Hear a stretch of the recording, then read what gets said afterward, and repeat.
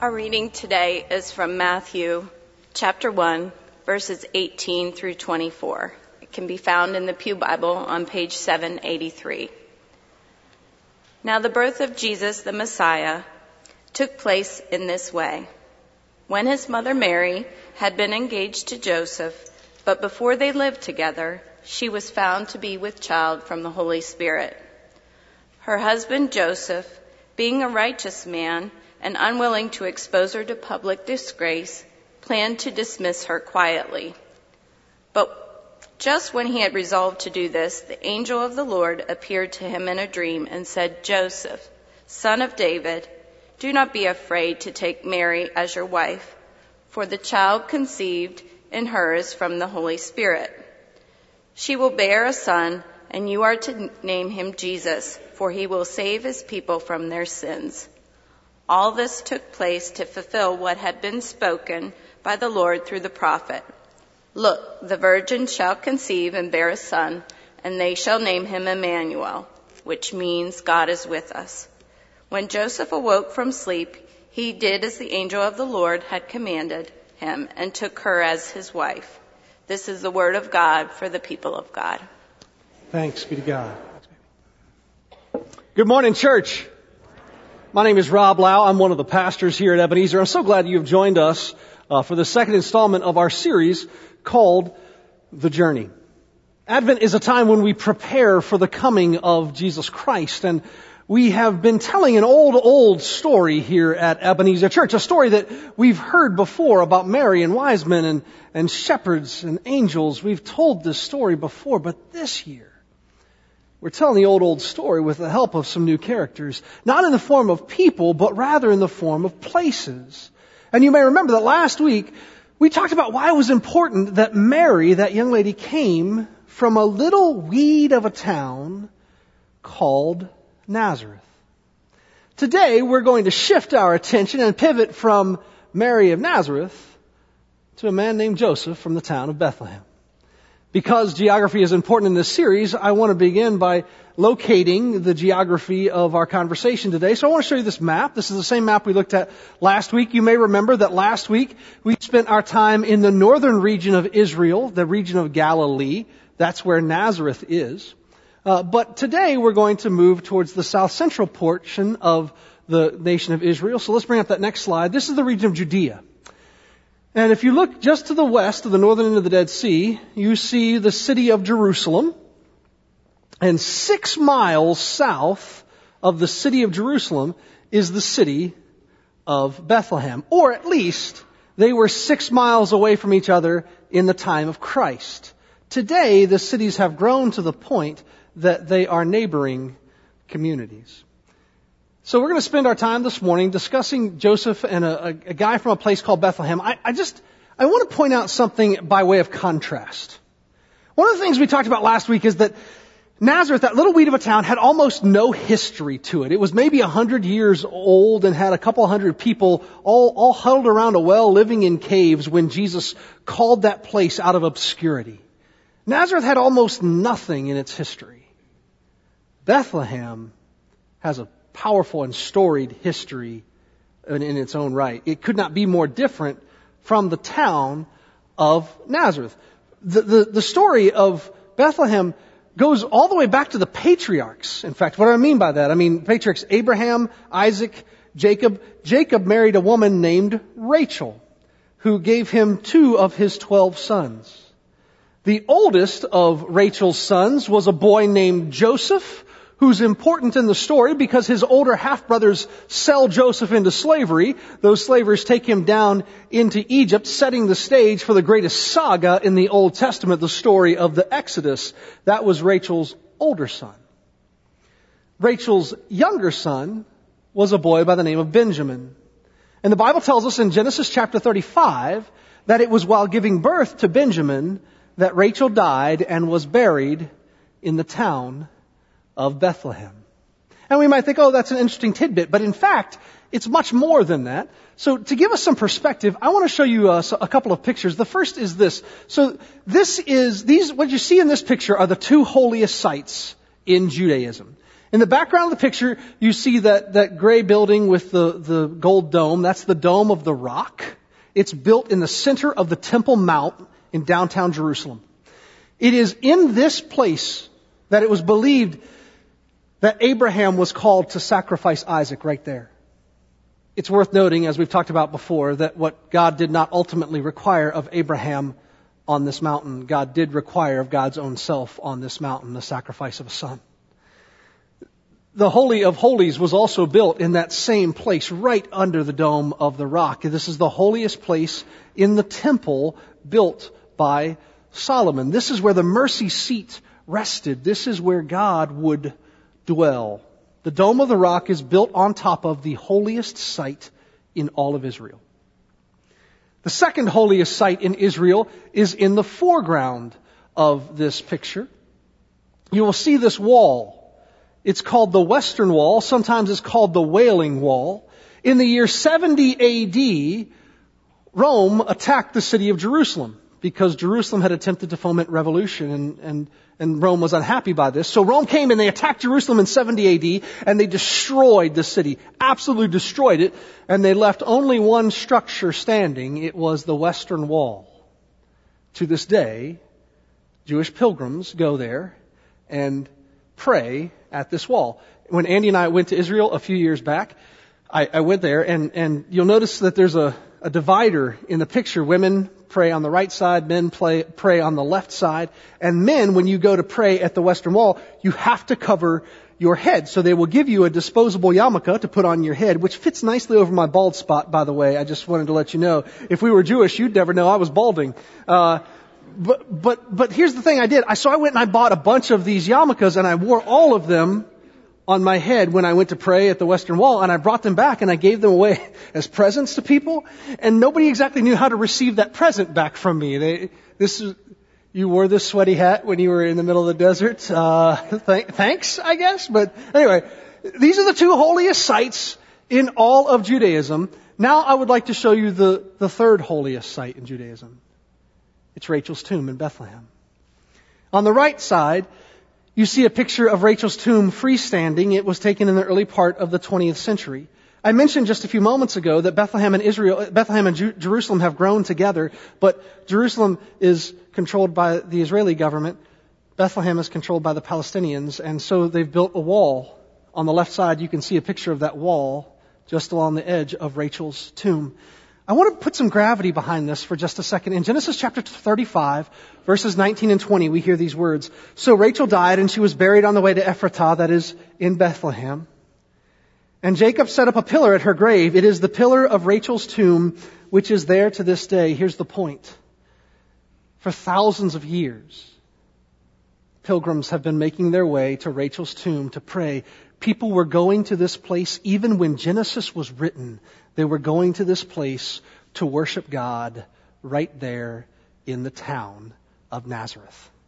Nazareth had a strong and storied, beautiful history, but it doesn't end with the patriarchs. Nazareth is also the setting for the book of Ruth. And if you remember, the book of Ruth is a book about a woman named Ruth. You nailed it. Good job. Well done, church. And Ruth marries into this family, the family of a woman named Naomi. Both Ruth and Naomi's husbands die, and they have little prospects. Naomi makes a decision that she's going to go off in the desert and just waste away. And Ruth says, no, I won't have that. And so she makes this pledge to her mother-in-law. By the way, my mother-in-law is here this morning, and I would make a similar pledge if I needed to.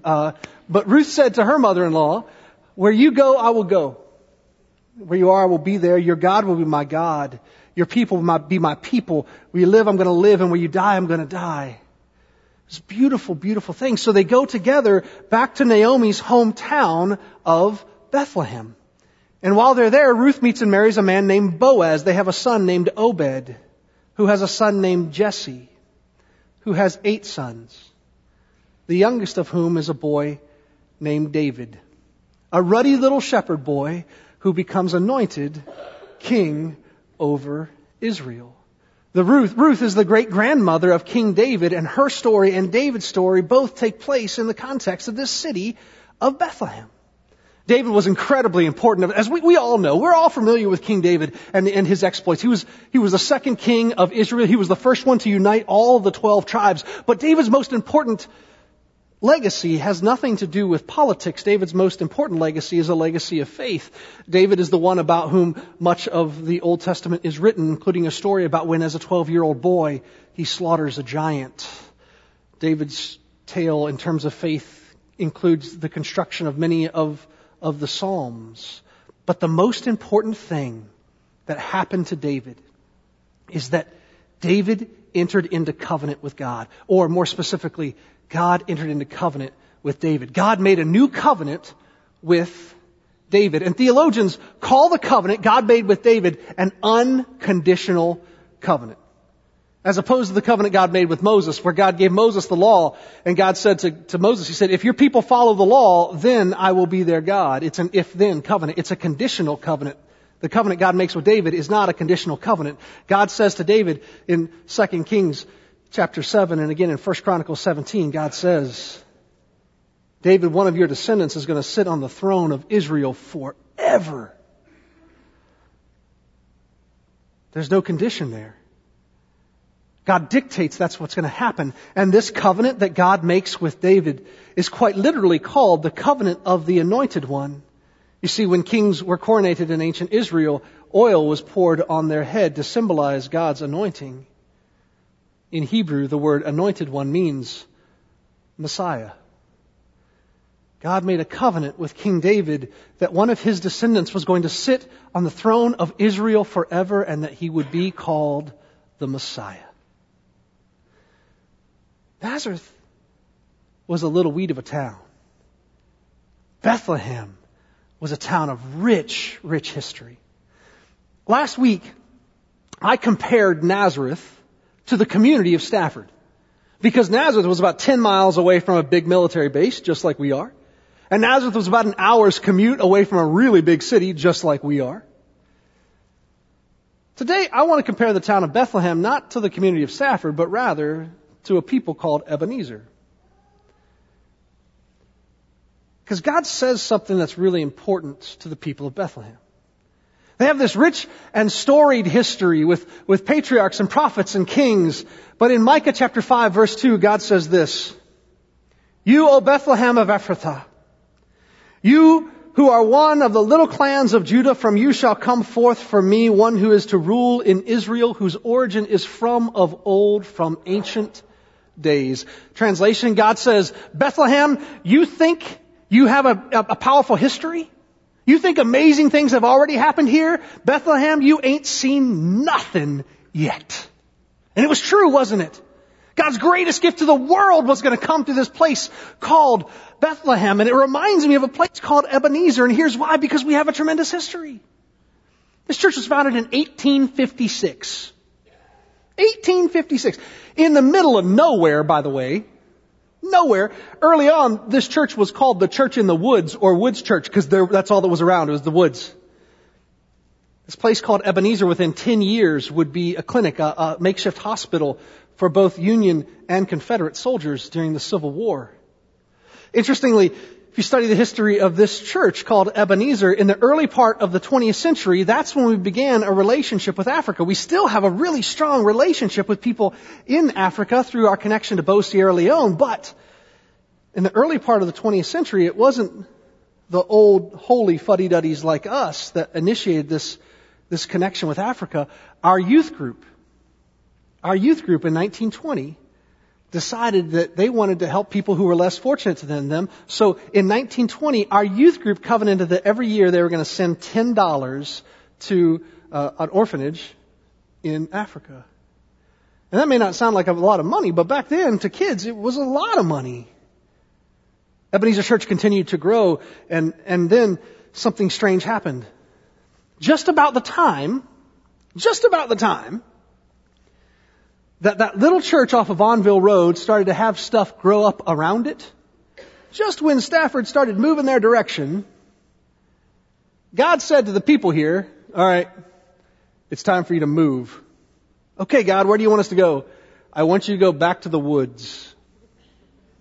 And that's what happened. We moved right here, and there was nothing around. There's no development around here when the people back in 1992 moved here. And when the people of Ebenezer made that historic decision to leave the Onville Road site and move to the Embry Mill site, we had 100 people in worship. This year, we're going to average 1,150. Here's what I want to say to you, church.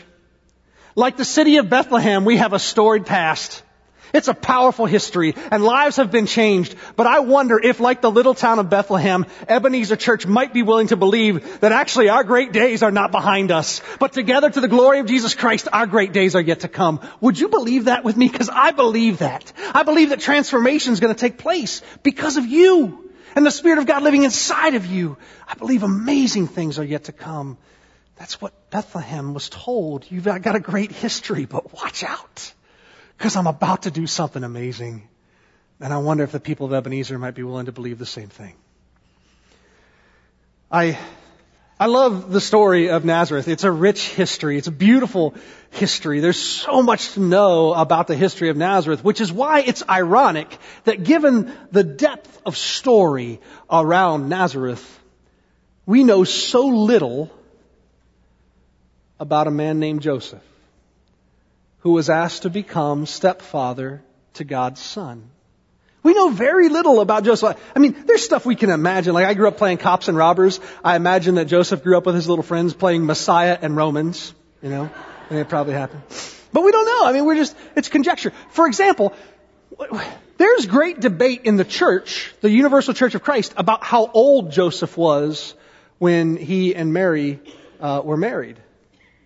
In fact, I want to show you something that's kind of interesting. Got a couple of nativity sets up here. Because they're small, we put the picture on the screen for you. You can see that in one of them, Joseph is relatively young. And in the other, Joseph, he's more seasoned. Let's say it that way, right?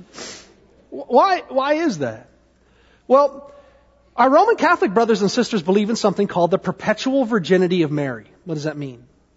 It means that they believe that Mary wasn't just a virgin before Jesus was born. Mary was a virgin her entire life. And the student of Scripture might say, but wait a minute, doesn't the Bible talk about Jesus having brothers and sisters? And in fact, it does. So where did they come from? Well, our Roman Catholic brothers and sisters believe that Mary was Joseph's second wife, and that he'd had a marriage before, that his first wife had died, and that's where Jesus' brothers and sisters came from, that they were actually older half-brothers and sisters. Protestants, so anytime an artist from a Roman Catholic background creates a nativity set, they tend to make Joseph look older. Protestants are not bound by that same belief. That's not necessarily something we adhere to, the perpetual virginity of Mary. And so when Protestant artists render their perspective on Joseph, they make him a relatively young man. So this is your mission, should you choose to accept it, is to go home and look at the nativity scenes that you have in your house. And you can determine the theological forbearance of the artist who created this by looking at how old Joseph was. If he was an old man, likely the artist, he or she, was of Roman Catholic origin. If it's a young man, they were probably Protestant.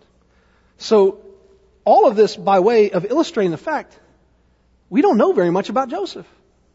We don't know how old he was. We don't know if he'd been married before or how many children exactly he had. The one thing we know about Joseph's personal life was his occupation. The Bible calls Joseph a tekton. Tekton. A tekton. Which means builder or mason, or sometimes has been rendered as carpenter.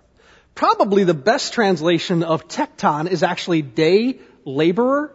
That's the way construction tended to work in the ancient Near East. People were employed for a day to do work. It's worth noting that this is a word that is somewhat familiar to the word tekton to us, because the leader of all the tektons was called the archtekton, from which we get the word architect. But Joseph was never called an archtekton. He was just called a tekton. He was a construction worker. And it would cause us to ask the question, why in the world would God pick this guy? This blue-collar guy. What is it that God saw in Joseph that that would cause God to entrust Joseph with the greatest gift the world had ever received? Maybe it's because Joseph was salty and Jesus would become the salt of the earth. What do you think? I don't know. Thanks, I appreciate that. Maybe it's because Joseph was creative. And in John 1, we find that Jesus was the implement through which God created the world. But I wonder if it wasn't because God knew that the greatest task Jesus would have to fulfill in the course of his ministry was the construction of a new temple. Not a temple of wood and brick and mortar and stone, but rather a temple of the Holy Spirit that would dwell in the hearts and lives of everyone who would believe. We know so little about Joseph. So very little. The only other thing we know about him that the Bible explicitly tells us is that he was a righteous man. And if we read the story, it's also true that he was a courageous man, isn't it? Because if you think about it, Joseph was subjected to potential for great ridicule in the ancient Near East. The woman that he was engaged to became pregnant, and not by him. Joseph had the right not only to dismiss her, he had the right to have her stoned to death. That's how serious an offense it was. But interestingly, Joseph chose not to, even though it would mean that Joseph himself could look like a fool to the people around him. Joseph was courageous enough to take a stand and to be called a fool for Christ. This brings me to two final thoughts I want to share with you about Joseph and Bethlehem. The first is this. I want to return to the name of Bethlehem for just a second. Bethlehem is an interesting name. Beth means house. Like Beth Israel is the house of Israel. But the word Lehem is a homograph. What's that mean? A homograph is when two different words are spelled the same and sound the same but have different meanings. An example of a homograph in English is the word down. It means I could lose altitude, I could go down. It also means the fuzzy underbelly of a bird, like goose down. Lehem is one of those words. There are two words that are spelled the same and sound the same. They're homographs, but they have two different meanings. The first meaning of the word Lehem is bread. So Bethlehem could mean the house of bread. And that could make sense because there were some farms in the area, and it's possible that Bethlehem got this reputation of making really good bread and even taking it to Jerusalem 6 miles away to sell it. This would be theologically satisfying because in John chapter 6, Jesus calls himself the bread of life. But there's a second possible meaning for the word Lehem. It can mean bread. It can also, in Hebrew, mean war. Bethlehem could be the house of bread, or it could be the house of war. In Matthew chapter 10, verse 34, Jesus says, "Do not think that I have come to bring peace. I have not come to bring peace. I have come to bring a sword." What does that mean? Was Jesus advocating that we need to go to war against people who don't believe what we believe? No. Absolutely not. In fact, later on in the story, when Peter tries to lop off somebody, when he does, he lops off the ear of Malchus, the servant of the high priest, in the Garden of Gethsemane, Jesus ridicules him. He says, "Don't you know, Peter, those who live by the sword will die by the sword. Put it away." So what did Jesus mean when he said, "I've come not to bring peace, but a sword"? Here's what I think Jesus is doing. I think Jesus, in a very prophetic way, was recognizing that he would be a controversial figure throughout history. Jesus knew that the very simple assertion, the most basic assertion which unites all of the universal Christians in the world, that Jesus Christ is Lord, that simple assertion could bring war to families, to nations, could bring war in our schools and in our places of work. We know so little about Joseph. But we know that in order for Joseph to be faithful to do what God had called him to do, it meant that he was going to have to do something incredibly hard. It almost certainly meant the fracture of relationship with the good citizens of Bethlehem who he'd spent most of his life with. Because being faithful is never easy. And Jesus knew this. Because the bread of life knew that it was possible that in the context of our living out our faith, there were people who were going to be offended and saddened. But we should live it out anyway. Here's one final thing I think we need to know about Joseph. I think this is maybe the most important and fascinating thing about Joseph to me. In all of the Old Testament, did you know God is only referred to as Father 15 times? All 39 books of the Old Testament, God is called Father 15 times. And then Jesus spends time in the home of a builder named Joseph. And throughout the Gospels, Matthew, Mark, Luke, and John, God is referred to as Father 163 times. What causes a transformation like that? You could say, well, maybe it's because Jesus was the Son of God, and so he called him Father. Sure. But I would imagine that it was something of the way that Joseph acted out his fatherhood for Christ that caused Jesus to see God through the lens of this man called Joseph. I want to speak to parents in the room for just a moment. Fathers in particular, but all parents and grandparents who have some responsibility for young ones. Our children watch us every day to see how we behave, which can be terrifying to us, but they do. And if our chief social priority is to fit in, the chief social priority of our children will also be to fit in. But if our priority is where God's priority is, if our chief desire is in line with God's to bring about the transformation of this world, then it's going to require us to take a stand, even though there are going to be people who won't be happy about it, and even though that stand should be loving and grace-filled, it's going to cost us something. We should take a stand nonetheless. Joseph was willing to take a stand, even though he was ridiculed by the people in Bethlehem. He was willing to take a stand, and Jesus watched him. And it impacted the way Jesus saw God. I was in 3rd grade when my dad accepted Christ. I was there at the church, Seymour Community First Church of God, just outside of Sevierville, Tennessee. The pastor had done his thing and had opened the front of the church for response, and I watched my dad come down the aisle, and he knelt in the altar, and he started to weep. I didn't see my dad cry very often as a kid, but he started to weep. And he got up a new man. I mean it. Because 2 things happened almost immediately after my father accepted Christ. The first thing was, Dad invited us to change churches.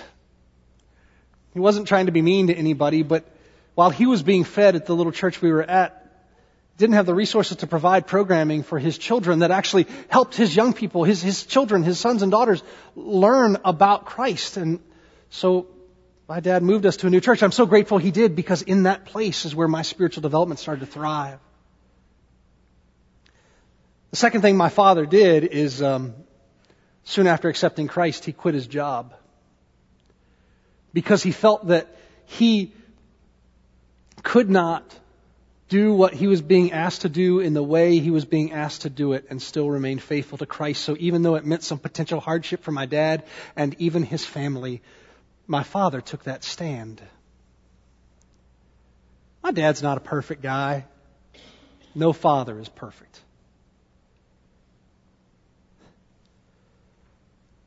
But when my dad accepted Christ, he took a stand. And you better believe that his little boy was watching. Nazareth was a town of rich history. a historic place touched by patriarchs and matriarchs, prophets and kings.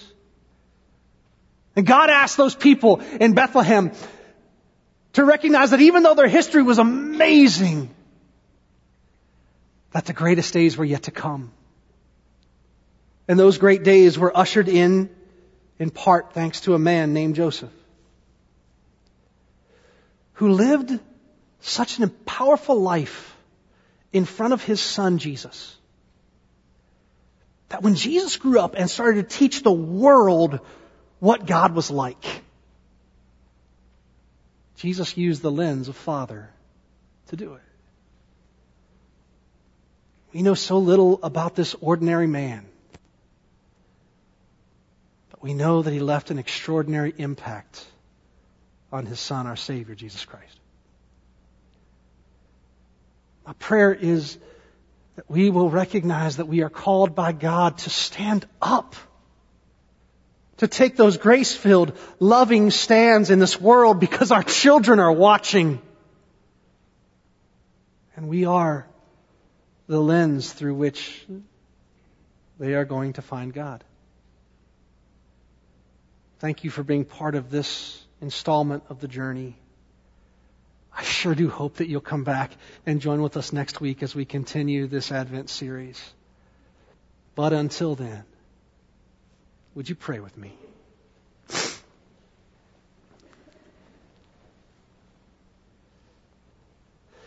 Father, I thank you for this story of vulnerability, where you came to the world with nothing, literally nothing.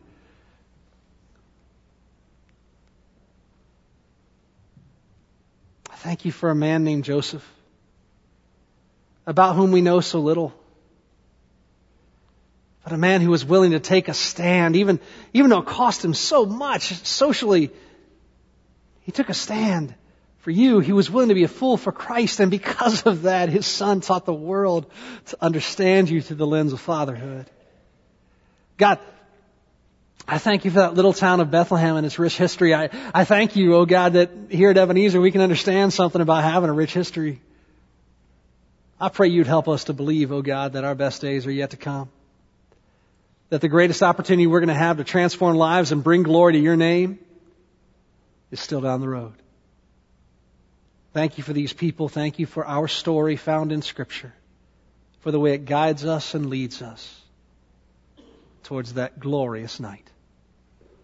In the name and to the glory of Jesus Christ we pray. All of God's people said, Amen.